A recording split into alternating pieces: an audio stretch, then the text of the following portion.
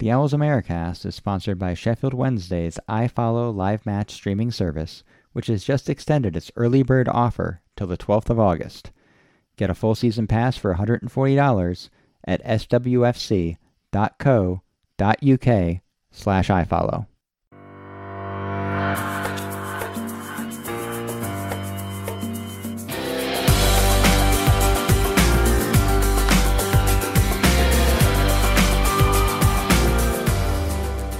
We're off to a running start the 2019-2020 season, although no one told Reading fans that. On the Owls Americast, Sheffield Wednesday opinion with an American accent. I'm your host, Jeffrey Paternostro, and this week I am drinking a Strawberry Fields from Powder Hollow Brewery in Hazardville, Connecticut. So fairly local, about 20 minutes from my house. It is a strawberry pale ale. It's not a sour. It's not particularly a sweet fruit beer. It's actually quite nice and dry, although you get a little bit of the strawberry in it. And I think a little appropriate this week because God knows as a Wednesday fan in recent years, living has been easier with your eyes closed. But you don't have to have been on as much acid as Lennon and McCarthy were when they were writing Sgt. Pepper to feel a little bit optimistic with 1/46 of the championship season already in the books. Also on the line this week in his closet in New York is James Allen. James, what are you drinking? Hey, Jeff. Well, I guess you know how hard we work to try and make sure our beers match our mood, right? So I'm drinking a Sonic Architecture from Fifth Hammer. It's a New England IPA. But it's part of their Wave series. This is Wave 3. And I guess it's kind of synonymous with the fact that we seem to be in Wave 3 of the Delphine Serie Revolution, with a totally different approach to a transfer window to discuss today. So, following the waves of joy that is following Wednesday. And I would bet with a totally different approach to what he's drinking. In Ohio, it's our Ohio Owl, Evan Skilter. Evan, what are you drinking? Well, tonight I'm drinking one of many Yuengling lagers that I have sitting around the house. I have not a new wave for you at all. No, not a new wave. It's in fact the oldest craft brewery in America. At least that's what they tout themselves as. And I say surplus because I went to a wedding recently where my wife was the matron of honor, and somehow they had so much leftover beer that I ended up bringing home, and I'm not going to do the math, but I had over 200 beers that I brought home in my car that night that I've been slowly working through in the last few weeks. Somehow they had leftover beer. So you stole a bunch of beers is what you're saying. I didn't steal. They gave it to me. Right. I did not steal it. And that couple comes over all the time and drinks it. So it's not like they want it back. You're really just storing it for them. In my belly. As I said at the outset, we are off and running with a nice 3 points in the books at Reading. We'll also discuss a fairly busy transfer window that slammed shut earlier today. We'll also update you on all the usual Wednesday news and preview the home opener at Fortress Hillsborough against Barnsley on Saturday. We will start with the Reading match, and we're changing the format a little bit this year so we don't get quite so bogged down in the minutiae of the match. I will give you the match report in a segment we'll call 90 minutes and 90 seconds. And then everyone on the line will talk about their one takeaway or the one talking point they want to discuss from the match. So here you go. Wednesday 3, Reading 1. I predicted a boring match last week, and it was anything but. Wednesday were good for a 1-0 lead at the break as new signing Kadeem Harris mauled the right flank of Reading's defense for 90 minutes.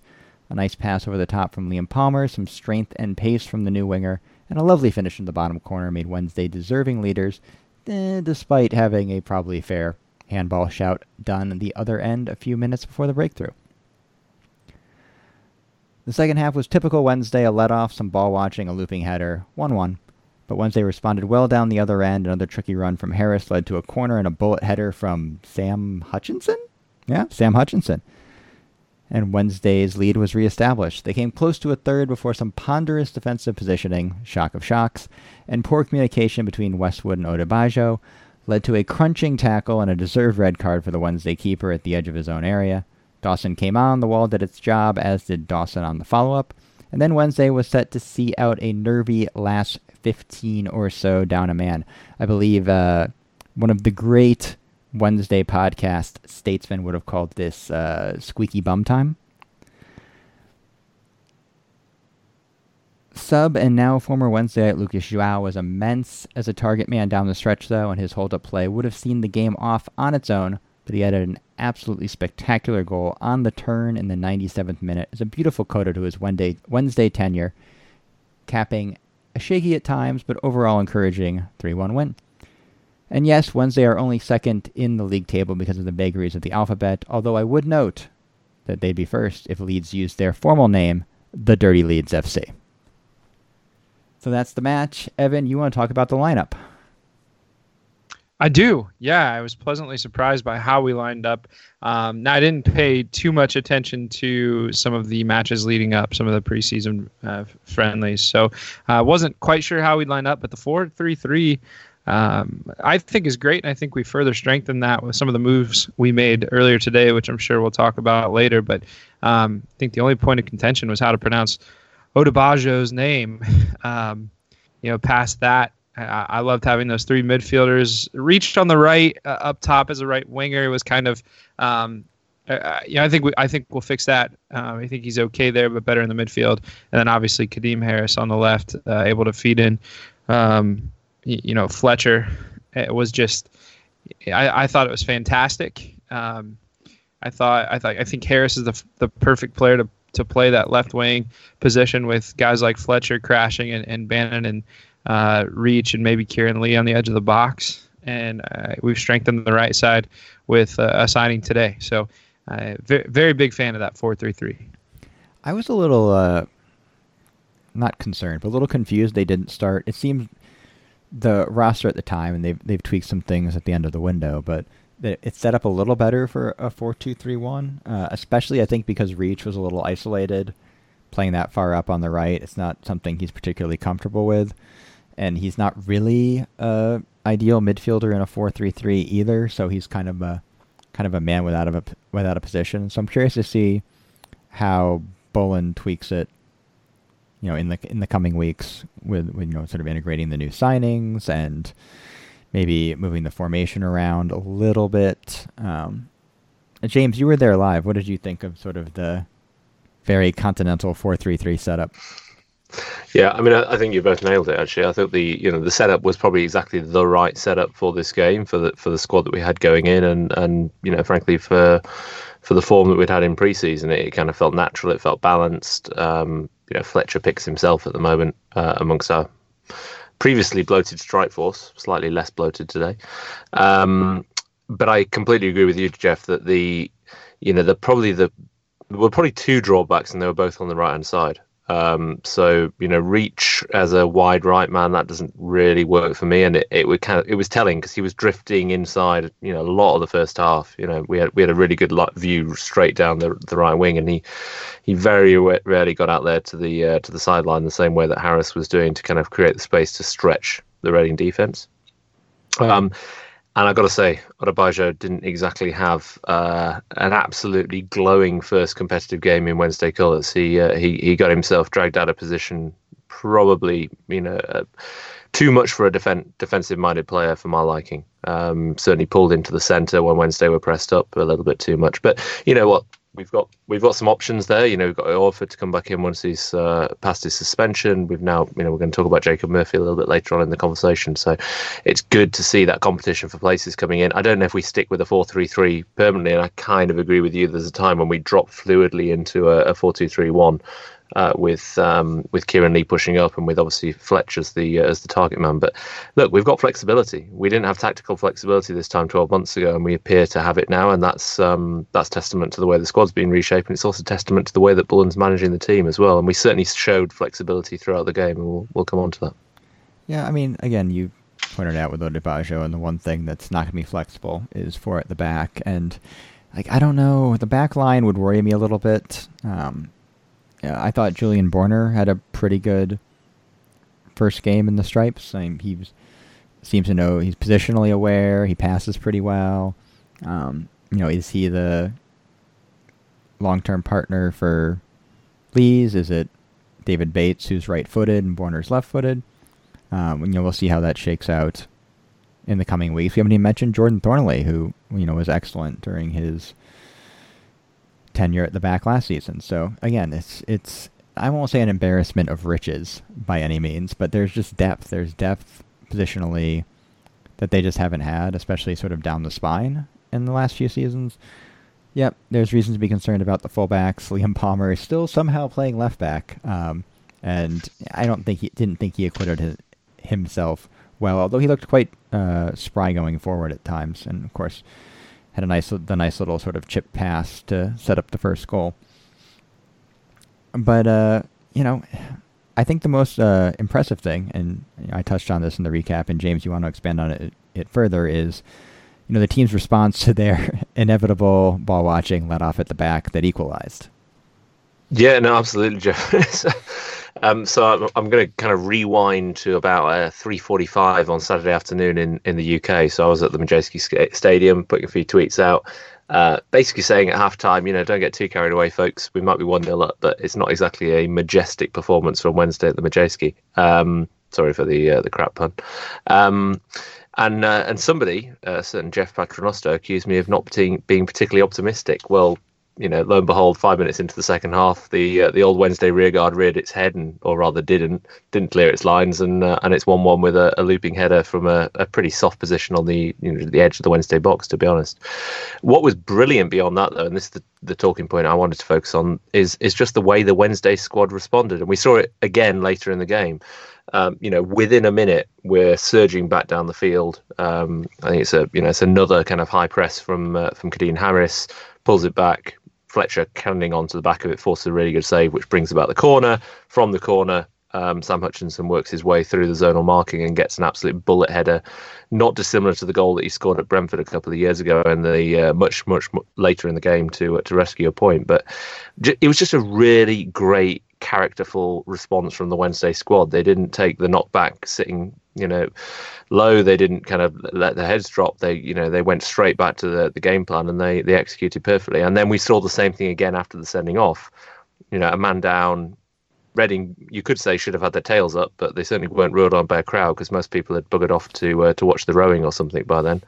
And it was Wednesday that actually picked up the initiative, and when Zhao came on, it really Wednesday looked pretty comfortable until they clinched that last minute winner. So I'm just pleased with the mental strength that this squad showed in that first game. It's not something we've necessarily associated with Wednesday in recent seasons, and that's another reason for a little bit of optimism, I think. Well, and look, a lot of that has to do with the experience that we had on the field. We've got we give up a goal, and it's not like we have Cameron Dawson and Jordan Thornley in the back, young, probably a little rattled by that.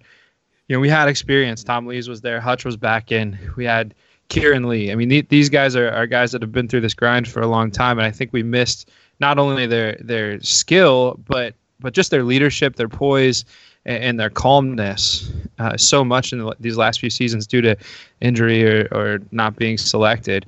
And that's something we touched on earlier a couple pods ago, is how excited we were to have the experience back rather than just skill. And I think you made a great point, and I think, like I said, a lot of that is that experience.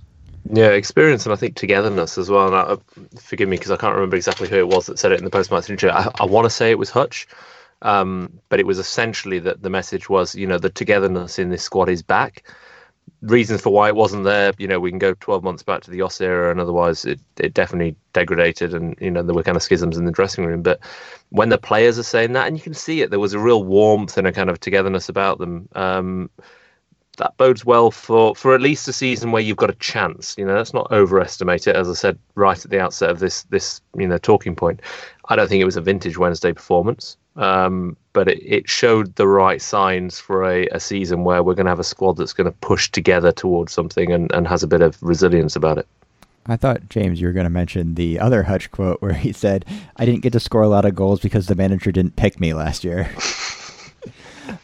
Yeah, also entirely justifiable. And I'm still kicking myself about the fact that we didn't actually ask Yoss about that when Paul and I bumped into him at the San Pauli Cosmos game earlier in the summer. But there we go. Missed opportunity. We'll get there next time. I want to sort of point to a different post-game quote, and that's Lee Bullens, where he basically said, this team will play better this year and lose. And I think that's, very Scottish of him for starters, and also trying to sort of keep expectations low. But it's a valid point. These are the kind of games that, a year ago or 2 years ago, you would have expected them to concede in the 88th minute down a man, and then you'd just be, praying for a 2-2 draw. They lost a similar game in Bowen's last tenure over the holiday break, or not lost, but I think they drew as it was in Middlesbrough. They drew while they were up a man, 1-0. So they defended well. I thought Zhao was immense as his hold-up play and his ability to win, throw-ins and free kicks down the line, just sort of kill the game off even before the spectacular goal. It was just a very, yes, they've had some mistakes at the back. Yes, you can still be concerned about the back line, but it was a professional performance and in the end a comfortable win. And that's, I think, all you can really ask for. And, we have nothing to gauge this against yet.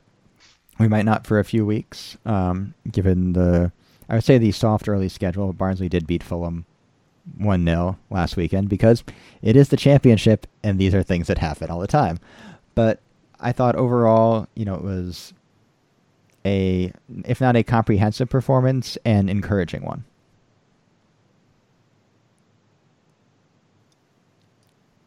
So my talking point was going to be the post-match photo of Sam Hutchinson's abs that was going around on Twitter with his shirt off, because they're amazing abs.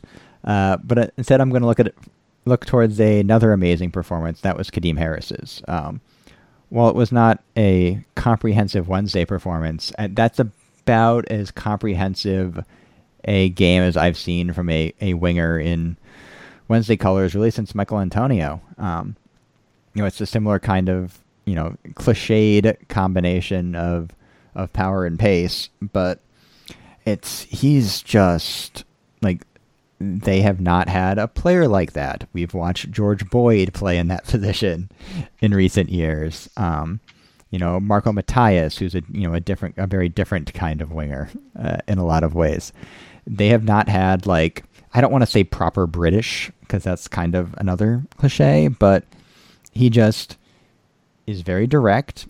He can do a step over, he can beat his man, but he is going to move.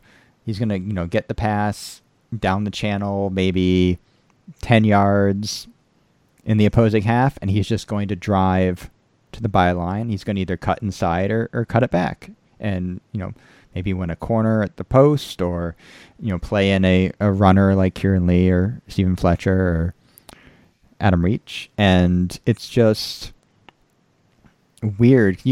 Even when Wednesday were good in recent years, sort of the first 2 years of the Carlos era, that wasn't a style of football that they played. It's not, blood and thunder per se, James, but it's very refreshing, I guess. No, completely so. I thought Harris was terrific. Everything that I think people had kind of been getting excited about in pre-season. And you got to... I'm going to, again, tee up a point that we're going to talk about in a second when we talk about the window overall, but you've got to give our recruitment team real credit for the fact that we've picked this guy up on a free. He was at Cardiff. He's a known entity, but he is different to anything we've had in the last couple of years, Jeff. And I want to kind of maybe contradict something you said before, which is, I don't think he is the classic kind of, British kind of fast winger, head down, head to the byline, cut it back. What I really like about him is his positional discipline and the way that he stretches the game. If you look at him, he'll make the darting run to try and pull the midfield, but he also is willing to cut inside. He'll try and move the defence around. Not dissimilar to Stephen Fletcher, the way that there's an intelligent sense of movement to try and disrupt the opposition defence.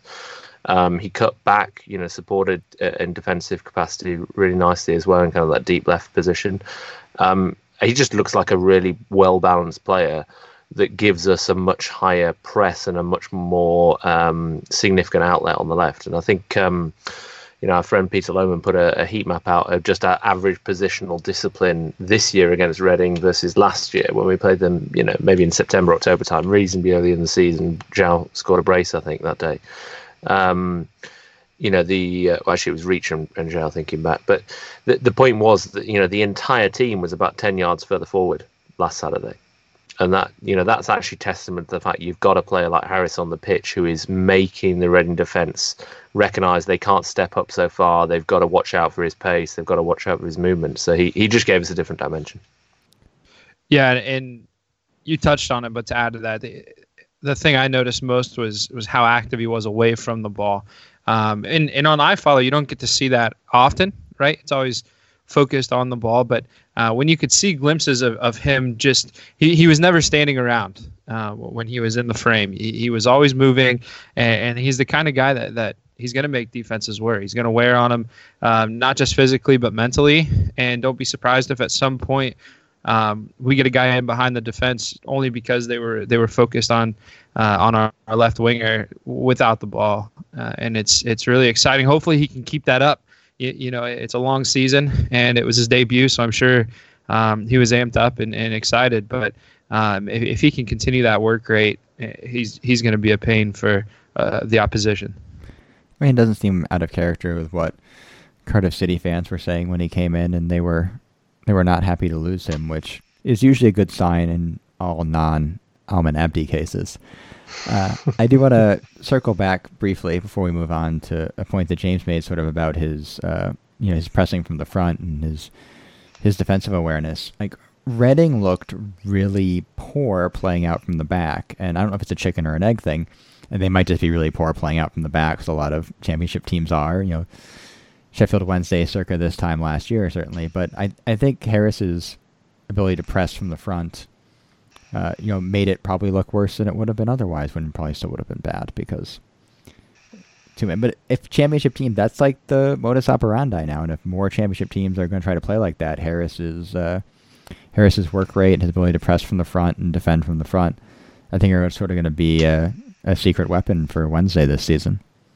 It's absolutely true, Jeff. But I think you also need to look at the contrast, well, the risk that has, which is that when he's not on the field, you suddenly notice the difference that Wednesday weren't able to execute that same high press and maybe kind of give themselves that early line of defense. So we noted when he came off for Forestieri, which by the way was about 5 minutes before the red card, I think, when Westwood came racing out, immediately we lost positional discipline on the left.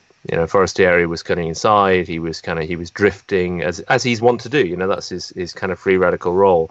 But as soon as you had that, you started to see Reading, making more of the right back, right midfield position, playing, cross-field balls from a slightly more advanced position on the pitch. And it was actually a ball like that over the top that caught us out when Westwood came rushing out and had his equally poorly timed rush of blood to the head. Or you could say a very well timed if you think he was taking one for the team to deny a certain goal. But it's just something to watch out for, because if the left wing position is going to be Harris's to own with Forestieri as backup, luxurious position to be in, we've just got to be, Wednesday need to be tactically aware that Forestieri does not do the same in terms of that kind of defensive role from the front that Harris offered. Well, the squad will be reshaped before we head to Barnsley this weekend after a fairly active transfer window. I guess we should start with the goings out, as the long-rumored move on for Lucas João happened. He is heading to Reading for an undisclosed fee, but rumored to be somewhere between 5 to 7 million. I hope the 7 million end came about because of that lovely goal that he finished with. How do we sum up the Lucas João tenure at Sheffield Wednesday, Evan? It's a tough question. I think the short answer is underperforming.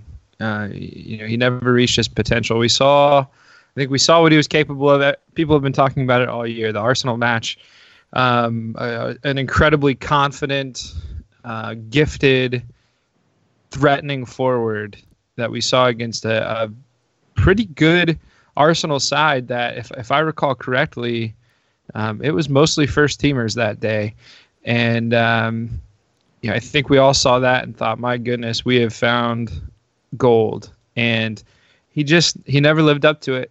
And I'll remember him fondly. He's never been a player that everyone that people don't have disliked or slagged off on social media. He's just not been the player that we expected him to be. Yeah. Yeah, the funny thing is, he came in as sort of the first of the Carlos signings. He's in that sort of first wave of players. It's sort of like, oh, we're signing a like young sort of youth team Portuguese striker. Like, that's cool. Like, we never do that. And I know he's seen as sort of like a disappointment, but his goal scoring record for the team isn't that much worse than Stephen Fletcher's. He had 10 goals and 32 appearances last year. A lot of those were sub appearances, 9 and 34 the year before that. It's just, I know what you mean. It wasn't even so much that the overall sort of top line stats look bad. It was more that there were games where I don't even think it was necessarily you didn't think he was working hard, although there were times like that. It was just like he would just try to do too much. I think Patty sort of memorably said it doesn't look like his sort of legs know where they're going at any given time. Like, the defenders don't know where the legs are going either, but neither does Joao, and that could be a problem. He certainly had spurts. The Arsenal game was, I think, sort of in the middle of a huge run he had that first season. He had a nice run of goals last season. I think we probably, in 2015, 2016, I'll imagine that he'd end up leaving for like $15 million to go to Everton or West Ham or something like that, James. But in the end, it's $6 million or thereabouts to Reading. Yeah, which probably pretty much sums up the fact that we've had him for 4 years and he never quite hit the high notes that would have got him the Premier League move or the move back to Europe for really big money. But just a sidebar, kudos to Wednesday. We've taken a player that we signed for about $3 million and we've turned them into a $6 million striker. So that's a little bit of progression. That's a step in the right direction in terms of our ability to convert value. From what I understand, we put, I think, a 20% sell-on clause in as well, which means if he really does make the grade at Reading and gets that big money move, then Wednesday get a slice of the action. So there's more yield there for Wednesday in the future. I think, kind of circling back to the point that you were making, Evan, the reason why people feel a sense of disappointment with Lucas Joao is not for his contribution. If you look at what he's delivered over 4 years, and we've had some pretty magical moments, right? It's the fact that I think everybody knows that somewhere within him is the mythical 20 goal a season striker, the kind of the real kind of big target man who is also agile, who can score goals from outside the box, who gets on the end of flowing attacks, the guy who opposition defenses just don't want to play against. And yet he's never really delivered that outside of the odd 20-30 minute spell in a game, certainly not kind of consistently through an arc of a season, and that's his challenge. If he can do that now in a new environment at Reading, and who's to say that isn't the right environment with the right manager, the right squad around him. They've done a lot just since the weekend, but they look like a relegation side on Saturday. So I hope he's had assurances as to the people he's going to be surrounded with, because I think we all wanted him to be that player at Hillsborough, but if you look at it on raw economics, he was a substitute who didn't get a lot of game time, who we've managed to make a healthy profit on and release capital that we've, I think, deployed really well elsewhere in the squad. And that capital primarily went to Massimo Luongo, a central midfielder from QPR. He's an interesting one, Australian national. Another one is going to be out of contract next summer, so Wednesday got a pretty good price for a player that, by all accounts, can cover both Kieran Lee and Sam Hutchinson's spot, James. Look, Kieran Lee and Sam Hutchinson both hold a very special place in our hearts, and I don't think anybody wants to be... Not the fittest duo in the world. Not necessarily the most consistently healthy and on the pitch duo, but he's going to have to go a long way to kind of win the hearts of the fan base in quite the same way as those two guys. But again, look, I've got to be honest. I don't know a huge amount about the guy apart from what I've really read on social media today and the videos that new king of socials, Chris Robinson, has been posting. He certainly looks like a ball player, which I think is tremendous. But there is no doubt that we were a little bit lightweight in centre midfield. You know, when your backup to your midfield access is Joey Pelopessi, which jury's still out as to whether he's going to have a long-term impact. Is it really still out, James? Okay, probably not still out. It's a good signing, right? You're buying someone who, you know, the rest of the division was paying attention to, and you know, even if he doesn't start immediately, he adds a lot of depth to our bench. But I'd like to think that, you know, soon he's pressing and he gives us some really good different options. So I'm looking forward to learning about him. I've got to be honest, I just don't know enough about him at this stage to kind of be certain as to the impact he's going to have. I spent some time looking at videos, and of course, when you see videos on YouTube of different players, they're highlights. They're the best moments. You're not going to see many that are many poor performances. But you know, based on what I saw, probably 5 to 7 minutes of footage, he kind of seems like just so if you have 3 steps and Joey Pelopessi's on the first and Sam Hutchinson's on the third. Luongo's kind of right there on the second step. He's definitely not coming in to take the place of Kieran Lee or Sam Hutchinson, but just like Jeff said, you know, he can threaten at times, but he's definitely a solid player, a lot of experience. He'll make good passes. He'll complete a lot of passes and move the ball through the midfield. He's not going to scare any defenders by any means. But I think he'll be a solid player for us. I don't see him cracking the starting lineup very often. Yeah, but just to be you know, to kind of drift off the detail and the severeness of this assessment for a second, he is possibly our first bona fide Aussie owl. There you go.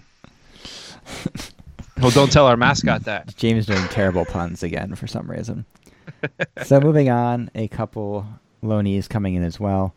David Bates, central defender from Hamburg. He is not German. He is very Scottish. And Jacob Murphy from Newcastle United, another winger. So with those 2 players coming in, James, how do we reshape our starting 11? Well, look, I'm going to come back to Master Bates in just a minute, but sorry, I can't help that. You can't say that while you're sitting in a closet and we can see the video. It's just impossible. No, listen, serious point. I am super excited about Jacob Murphy. Like, this is a signing I did not see coming 24 hours ago, and who I think, I don't know, maybe I'm going to have to say something which I couldn't believe I was going to say a month ago, but I think our friend Steve Bruce may have done us a favour, or our not so friendly friend Steve Bruce. Because I was just going to suggest that someone had the common sense to leave Newcastle and come to Sheffield Wednesday. that also works, Jeff. But Jacob Murphy, you know, this is a guy who was playing out of his skin at Norwich about 18 months ago. You know, this was not, you know, not the Norwich that got promoted, winning the championship last season, but the Norwich that wasn't, you know, anywhere near as good in the transition year the year before. But Jacob Murphy, alongside James Maddison, was top talent in that squad and was sacrificed because they needed to balance the books as they readjusted to life in the championship. He went, I think, for 10 million to Newcastle, but he was, you know, really tearing up the championship in terms of some of his form. You know, very tricky right winger, cuts inside, you know, got a lot of pace, got a lot of trickery to him. And I think, you know, going back to the conversation we were having about Kadeem Harris, he hopefully offers exactly what we saw on the left from Harris on the right. Very different proposition to an Adam Reach, for example. So a really, really positive signing from Wednesday. By all accounts, we had to, you know, fight off competition from Middlesbrough, from Derby, from Huddersfield. You know, say what you will about those clubs, but they've all got some money to throw around. They're all expecting to be at the top end of the championship. So we've done really well to get him, and I think he's going to be an excellent signing for us for a season-long loan. David Bates, to give him his proper name, I've got to be honest, you know, here's someone who has come completely out of left field, been playing at Hamburg. He was previously at Rangers. Looks like a really solid centre back, right-footed. Complements Borna nicely. Has got a very impressive tattoo sleeve, which I think is the first thing that you noticed, Jeff. It was. And a shock of ginger hair. So maybe he's your archetypal Scot slash. Just a Scot is probably the best way to put it. So maybe he'll get on well with Lee Bullen. Who knows? But he's not Michael Hector, that's for sure. He is not, Evan. So what do we make? It sounds like Michael Hector is going to move to Fulham in January. His asking price was essentially reported to be what Zhao went out for. Are you a little disappointed that Hector didn't come in the window? I'm disappointed, but I'm also I'm really happy with Chansiri and whoever else was maybe advising him in this the mystery situation. transfer squad.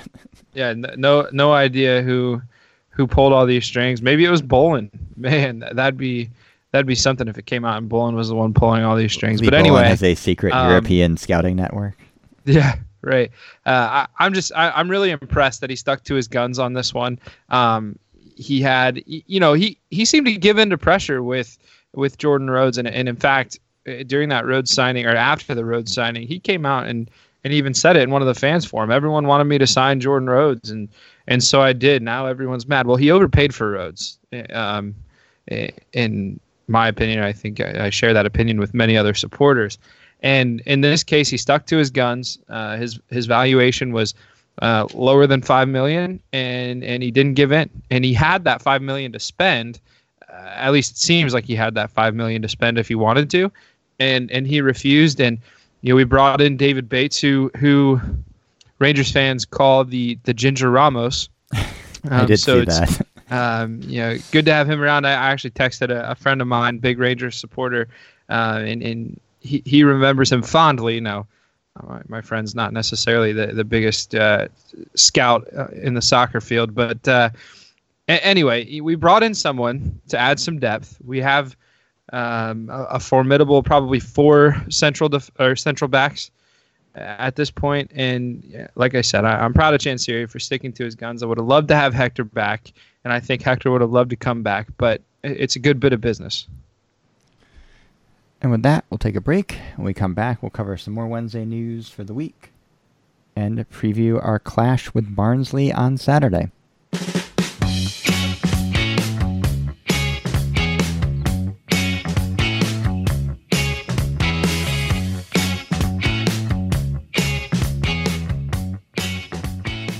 We're back with some Wednesday news. And I guess we have to start with the managerial search, which seems pretty quiet this week, James. How many wins away is Lee Bullen from just claiming the job for himself? Do you know what's kind of funny, actually, Jeff? I was thinking about this earlier on, and I had to go out to get my podcasting beers because I've been away for a few weeks, so my fridge was frighteningly empty before we started the really to record. The really formal IPA glass, not the tulip, but the wider based one. We digress. But I was thinking to myself on my walk to the brewery, you know what? I'm not really sure we are looking for a manager. It kind of feels like I was thinking, reflecting on the day and the transfers and the window, felt like a club that had kind of got a plan. Whoever wrote the plan is still unidentified, but let's call them the recruiting team. Had executed the plan. The coaches are kind of getting on with it. We saw some positive signs at the weekend at Reading. No reason not to be confident going into the weekend against Barnsley. And in that sort of context, you kind of think, well, okay, the coaching infrastructure is doing its job right now. And in that context, I don't know if Lee Bullen is wins away from the role or whether he's actually in the role. And what it made me wonder is, maybe with Chris Hughton not being interested in taking the job for reasons which are reasonable, maybe Wednesday are rethinking what the hierarchy at the club looks like. Maybe a good window like this might lend them to think more carefully about following the Norwich City model, for example, of bringing in a sporting director a la Stuart Webber and a coaching staff that could be built around Lee Bullen. I guess where I'm going with all this is maybe there isn't a rush. Maybe the reason it's quiet is actually because they're thinking. And if that's the case, then I'm okay with that. It's interesting because it was a very not just a successful transfer window, it's a very cohesive transfer window. If we are playing a 4-3-3, and that's sort of the plan going forward, Jacob Murphy and Massimo Luongo are exactly the two players you'd bring in for that system. Given sort of the fitness issues we talked about in the first segment in midfield, and Reach not being an ideal fit for that sort of more advanced right wing position. Obviously David Bates, they needed more central defense depth anyway. But it does seem like there's an actual plan. And again, as you sort of said, whoever, God knows, I'm sure there'll be 16 fan forums between now and Christmas, and maybe we'll get more insight into it then. But it does seem like there's an actual idea here. And I don't, I expressed this concern in sort of the Owls Americas Facebook group. I don't know if Lee Bullen is tactically able enough to sort of wind his way through the very long and very grinding 46 games of the championship. But I don't know that he isn't either. Is the thing. It's really kind of an unknown. He's been with the team forever. He has a ton of, coaching experience, both with at the youth levels and as a sort of an assistant coach under a variety of managers with very different styles. He's always been kept on. It would be completely reasonable that if he wanted to, walk into a fairly high level League One coaching job with his CV, that he could do it now. So, why can't he? And the other thing too, it's that this gets overplayed. He knows the fan base, he knows the squad, and he loves the team. So, Evan, what are we really looking for? Well, I agree. I mean, this guy's learned under so many different managers. He's seen so many different styles, from Carlos to Joss. I mean, those are two very, very different types of people. And then his short time under Steve Bruce, and obviously even before that, I know it's not limited to those three, but just talking about these last three, he's seen different styles. He's seen different types of people, what works in the dressing room, what doesn't, how to get guys fired up, how not to. And I think he has his own ideas. He's a smart guy. He has his own ideas of how to run a team. And I think if we can just give him a chance to prove himself past, a window where, hey, you're the caretaker, we're actively looking for someone to replace you. Just hopefully they've told him at this point, if it's the case, hey, you're our guy. The plan. Go with the plan. Let's see how it works. He spent a while with Steve Bruce, and I'm sure he hasn't strayed too far away from Bruce's vision of this year's squad. And James, you mentioned it earlier. Maybe Bruce was actually doing us a favor by sending Jacob Murphy over. In a sense, it wouldn't shock me if Bruce kind of saw what our squad was missing, even from Newcastle. He saw what our squad was missing and said, you know what? Yeah, this is a player you could use. I know that's an unpopular opinion because we have so much hatred towards Steve Bruce right now. But to get back to the original question, yeah, I think Bullen should be the guy going forward until he proves that he really can't get a grip on this league. We were going to do 2 game previews in this segment, both the Barnsley home game and the League Cup tie with Bury, but that tie has been suspended again because, I feel like whenever this happens, it happened with Blackpool recently. It happens more than it should, sort of in the lower leagues of English football. I just keep thinking back to how close Wednesday were to sort of like a winding up order. And, I think Bury's sort of, can't believe I'm doing this, more buried in it than Wednesday were. But it's terrible to see like a club with the history and sort of the, the long-standing tradition that Bury does, and sort of a very much community-oriented club go through this, James. I'm really glad that you said buried, by the way, Jeff, because as far as I'm concerned, it is the town of Bury to the north of Manchester, not the town of Bury. But we split pronunciation hairs, and I'm sure there's plenty of people who might be listening in Sheffield who'll argue with me about that.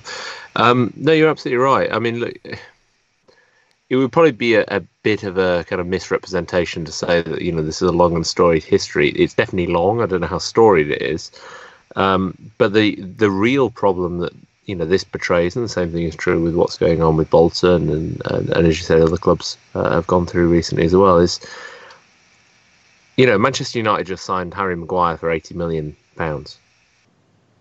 This is a guy who, I mean, for goodness sake, he played for Sheffield United. He's not worth £80 million. He played for Hull City. He's definitely not worth £80 million.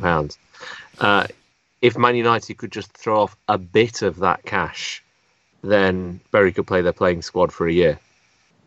They could play their management squad for a year. They could probably build a new stadium. They could probably set up community programs which would sustain the productivity of the local school network in terms of feeding the next generation of footballers.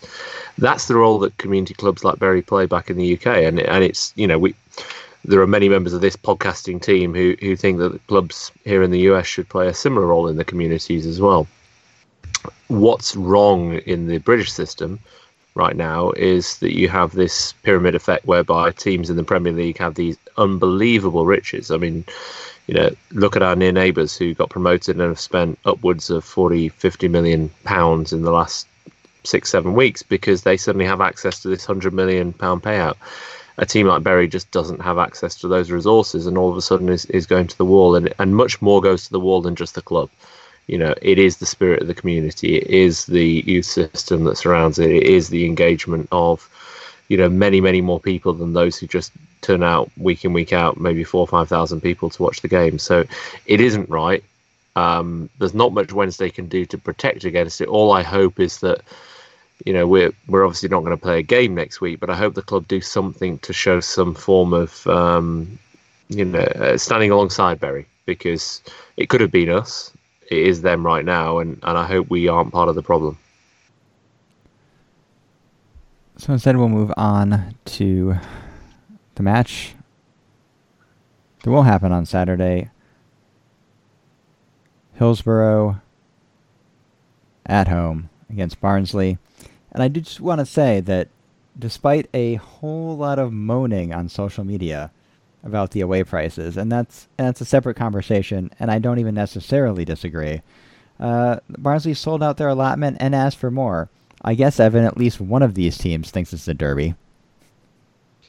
I guess so. I had a good laugh about that too. Some people just don't understand supply and demand, I suppose. But I think James is probably the one to talk more about the geography of these two teams, as he's probably spent more time in Sheffield than I've been alive. So, again, I think it's funny. As I recall, James had a very comprehensive discussion last year on the podcast about how exactly Barnsley is situated within the greater Sheffield area, both geographically and spiritually. Yeah, entirely. But this is a new season, Jeff, and we have a new professional image to upkeep. So you'll note that I've gone probably 50+ minutes on this podcast. Says someone that made a masturbates pun, but okay. Any reference to my experience in Reading on the weekend and the absolute hellhole that was. Worst away day ever. But no, what I was actually going to say is that, I think about it this way, James. You could have put your feet up on the seat next to you or in front of you or behind you. No, I was in the Wednesday end. It was fully sold out. There was no space in the Wednesday end. There were about 15,000 empty seats in the home end. But we're no longer in the era of the Isles of Maracas knocking crap towns in Britain. We're going to say more power to Barnsley's elbow. They've got an up and coming German manager. They're trying the David Wagner route, probably not the Jos Luhukay route. Hopefully for their sakes.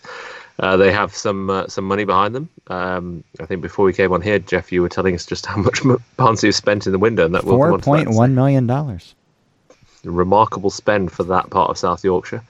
And to answer your question, Evan, it's about 10 miles north east of Sheffield. It's not really. It's nothing more than a stone's throw, as we say back home. But it ain't a derby. There are two clubs in Sheffield, Wednesday and United. That's a derby. Barnsley's just a local bit of noise. I think we all picked them to go down last week. So, of course, naturally, as I said earlier, they beat Fulham 1-0 because God bless the championship. I did a little bit of research, and my research was mostly looking at the current squad on Wikipedia, and I recognized exactly two names, Alex Mowat and Luke Thomas. But, as you said, James, they were active on the market. Their average, so two fun facts. Their average squad age is 22, which is interesting. And that aforementioned German manager, who's was a Hanover striker and then coached their youth team and the first team briefly, apparently got punched in the tunnel last year against Fleetwood Town by Joey Barton.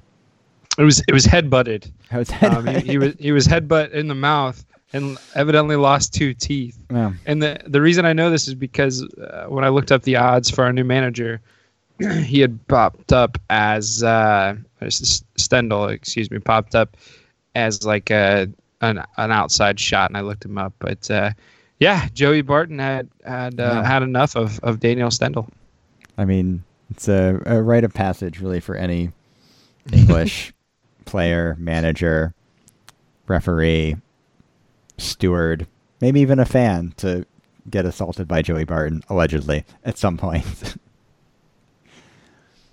So enough about Barnsley. How would you line up this weekend, Evan, with sort of the tweaks to the squad and the window and the preferred formation? Well, I'll tell you what. It's going. The least I can say is it's going to be interesting, right? Because if you are going to use Murphy in the lineup, there's an odd man out. And it's either Reach, Bannon, Hutch, or Kieran Lee. And it's really, really tough to take any of those 4 out. In my opinion, you need to keep Hutch in the lineup, at least for right now, because Liam Paul, our outside backs are shaky, to say the least, on the defensive end. And so it's really important for us to have that extra defender in Hutch. And so, I mean, maybe with Lee's age and ailments, maybe you take him out and you play. You stick with this 4-3-3. Have Hutch kind of hold still and just put Reach back a little ways. I'm interested to hear what you guys have to say, but it's really tough. It's not as easy as you think, and it's the first time I can think of in a while that we've had this good problem of having to take someone out of our lineup rather than trying to find someone to fit in. I think that because these players haven't had a preseason with the squad, and we don't know their relative fitness levels. I don't know when the Bundesliga 2 starts, but the regular Bundesliga does start a little later, so I don't know how sort of match ready Bates is, as one example. I don't know how much Jacob Murphy was playing in the Premier League Asia Cup or whatever. But it does feel weird, James. It's sort of the first time that Adam Reach does not feel undroppable from this squad. Yeah, it's kind of curious, isn't it? I even after Saturday's match, I wouldn't have said that we would do anything other than play Adam Reach. But with Jacob Murphy in play, you're like, yeah, there's an option there. But this is how squads thrive, right? When players have to play at their edge in order to retain their place, then you get a little bit more for every position. And so I think Adam Reach is a phenomenal footballer. I think he will be a mainstay of Wednesday for the next 12 months. I hope we see all the benefits from him that it takes us into a position where we might get promoted. But I would much rather have an Adam Reach who is really having to play at the top of his game to retain his place than an Adam Reach who's coasting through games and being our key player, but scoring an amazing goal against Leeds United in October, but not really doing anything for 2-3 more games. So we're in a good place. I don't think you change the team that won on Saturday manifestly again for this weekend, but I think you've got an incredibly powerful bench. Let's put it this way: let's say we go with exactly the same starting lineup, Barkir and Westwood against Barnsley. The bench on Saturday had Lucas João in it. Obviously, he drops away. But you add the players that we signed on loan this week. That's not a bad position to be in, is it? It's not. Yeah, I think that's a good point that you made, Jeff. Is that these guys probably aren't going to be inserted right away. But let's say Murphy's on the bench. We start with the exact same lineup.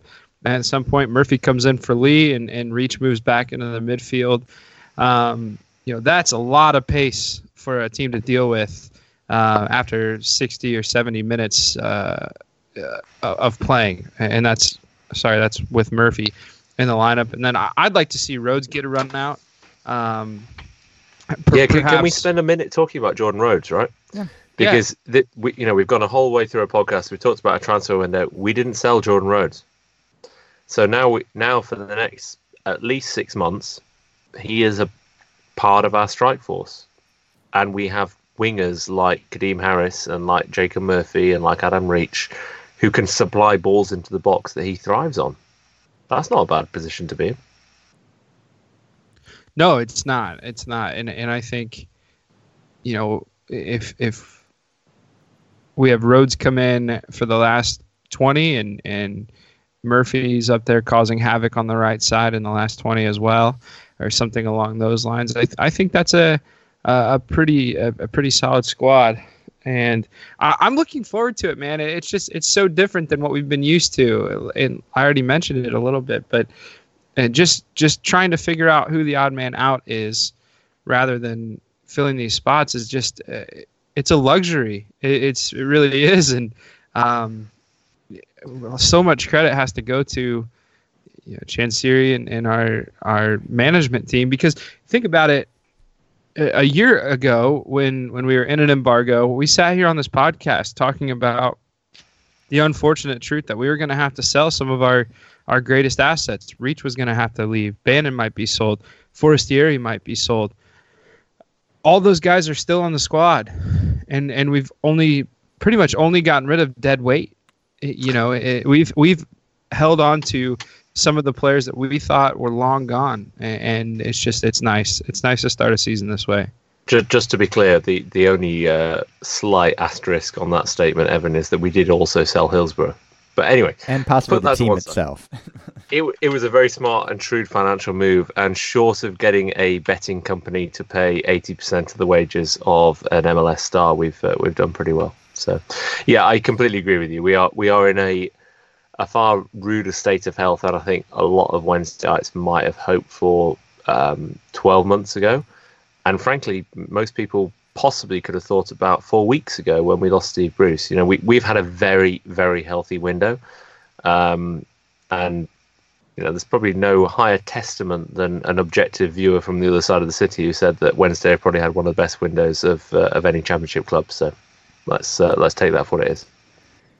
Well, if you want to see the fruits of the transfer window this weekend against Barnsley, we have 2 meetups.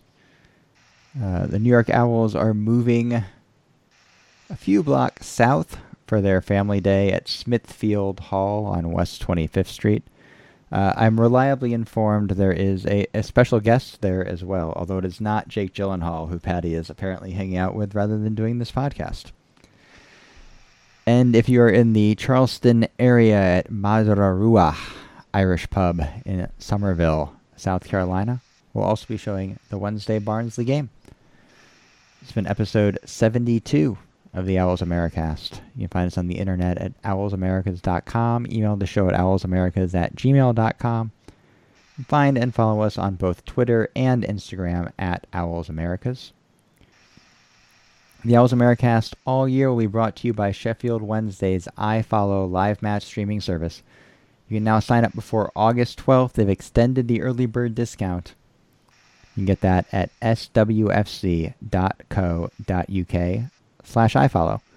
Our podcast intro and bumpers are by fellow Wednesdayites Reverend and the Makers. The podcast is on iTunes, Spotify, SoundCloud, Google Podcasts, Podbeam, and probably anywhere else you choose to download podcasts. There's no wrong way to listen to the show. Just do what feels right. Wherever you choose to consume the Owls Americast, we ask you rate and review the show. It helps more Wednesdayites find our ramblings. Evan is on Twitter at Ohio Owl. Evan, approximately how many Yinglings do you still have left in the fridge? Well, in the fridge, I'm probably sitting on around 15. How many Yinglings do you have in your house? Let's be honest. Yeah. In the house, I have around, I would guess, 50 to 60 Yinglings, and you have to include the number of Miller Lights, which is probably double that, probably still 100 Miller Lights. That's an impressive collection of American craft brewing. If you can call Miller Lite a craft brew. Which you cannot. James is on Twitter at Manhattan Owl. James, do you have any last puns for us before we sign off? I am devoid of puns. I'm actually regretting that because I am genuinely excited about our new signing from the Bundesliga 2, previously of the Scottish Premier League, by way of whatever leagues there are beneath the Scottish Premier League. So I apologise for my juvenile pun earlier on. I am looking forward to seeing David Bates perform his very best tricks in the Championship. Can we please start referring to him as Ginger Ramos, though? I'm on Twitter at Jeff Paternostro, and will be less lewd, but probably no less disjointed next week.